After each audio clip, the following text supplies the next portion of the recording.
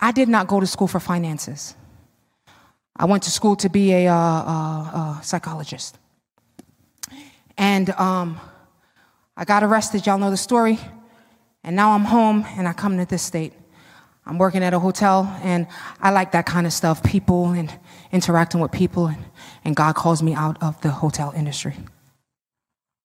He calls me, and he gives me a job at this church in the business office. I'm just paying bills. I could do that. I could pay my own bills, so I could pay these bills.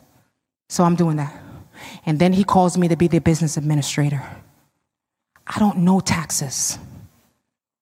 I don't know clergy taxes. I don't know federal where impacts the church. I don't know employee benefit. I don't know. I didn't go to school for any of that. And God calls me to do it. And I'm saying, I remember being in that business office at 1, 2 o'clock in the morning underneath my desk because I did not know what I was doing. Church. He empowers you. I remember sitting up underneath that desk. What am I doing? God help me.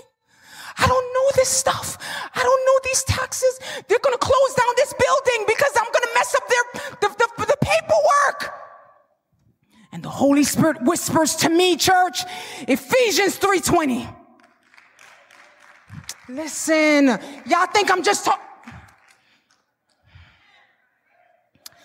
I got up underneath that table. Now, there was a Bible on the shelf of the bookshelf, and I opened that Bible, and I began to read Ephesians 3:20.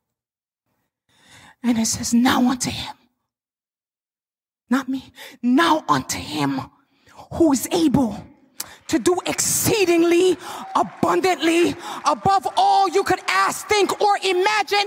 But it doesn't stop there. According to the power that is at work in you.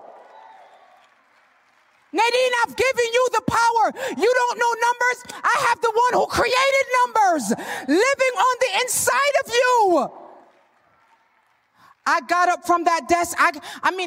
I'm still like, okay, this is Greek to me, but let me go back to basic math. And I worked my way back and I worked my way forward and I reconciled the bank accounts, the payroll.